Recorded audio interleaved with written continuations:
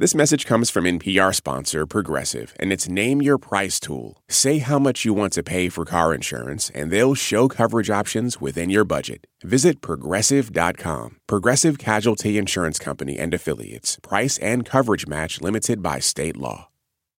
Live from NPR News in Washington, I'm Corva Coleman. Early this morning, a House committee voted in support of 2 articles of impeachment against Homeland Security Secretary Alejandro Mayorkas. NPR's Giles Snyder has more. Lawmakers on the House Homeland Security Committee worked late into the night debating whether Alejandro Mayorkas should be impeached, ultimately voting along party lines to send 2 impeachment articles to the full House. Republicans accuse Mayorkas of failing to secure the southern border. Democrats accuse House Republicans of engaging in a political stunt to help former President Donald Trump. NPR's Giles Snyder reporting. If the full House does vote to impeach Mayorkas, it is unlikely the democratically controlled Senate will remove him from office. Students and families will have to wait a little longer before getting financial aid offers from colleges and universities.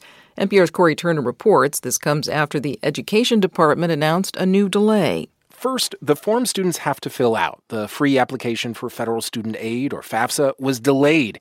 Instead of releasing it in October, the Education Department barely got it out before year's end.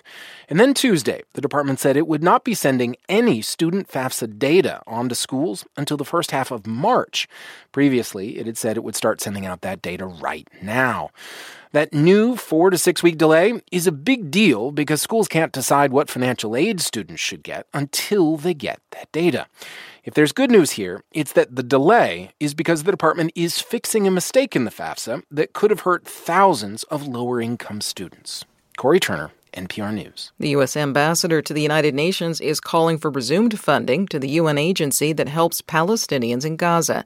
This was suspended last week over Israeli allegations that a dozen UNRWA staff members participated in Hamas's October 7th attack on Israel.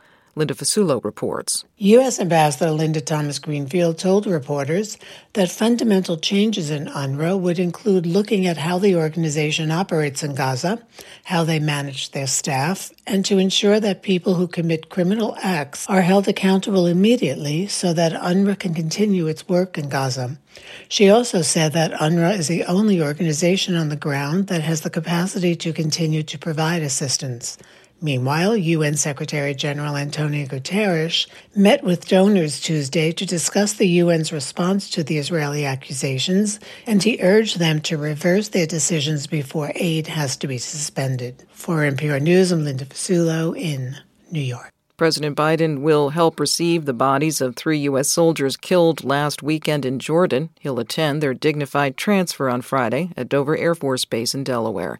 Biden has said he has decided how the U.S. will respond to the attack that also injured about 40 U.S. soldiers. He declined to offer details. This is NPR. The U.S. Air Force says an American F-16 fighter jet has crashed off the coast of South Korea. The pilot ejected safely. The U.S. military says the pilot had an emergency during the flight and the cause is being investigated. Last month, another American F-16 crash, also off South Korea's coast. That pilot was also rescued. Lawyers for 5 professional hockey players, some of them in the NHL, have confirmed their clients face sexual assault charges. Dan Karpinchuk reports this stems from an alleged incident when the 5 were members of Canada's 2018 World Junior Hockey Team. 4 of the players are now in the National Hockey League. Michael McLeod and Cal Foote with the New Jersey Devils, Carter Hart, the Philadelphia Flyers, and Dylan Dubé, the Calgary Flames. The 5th, Alex Formenton, was playing in Switzerland. He has since turned himself in to police. 2 years ago, a woman sued Hockey Canada and 8 unnamed players from the 2018 team for $3.35 million, alleging she was repeatedly assaulted in a London, Ontario hotel room. That case was settled out of court. Dubé's lawyers say he was charged with sexual assault and will plead not guilty. He is on leave from his team.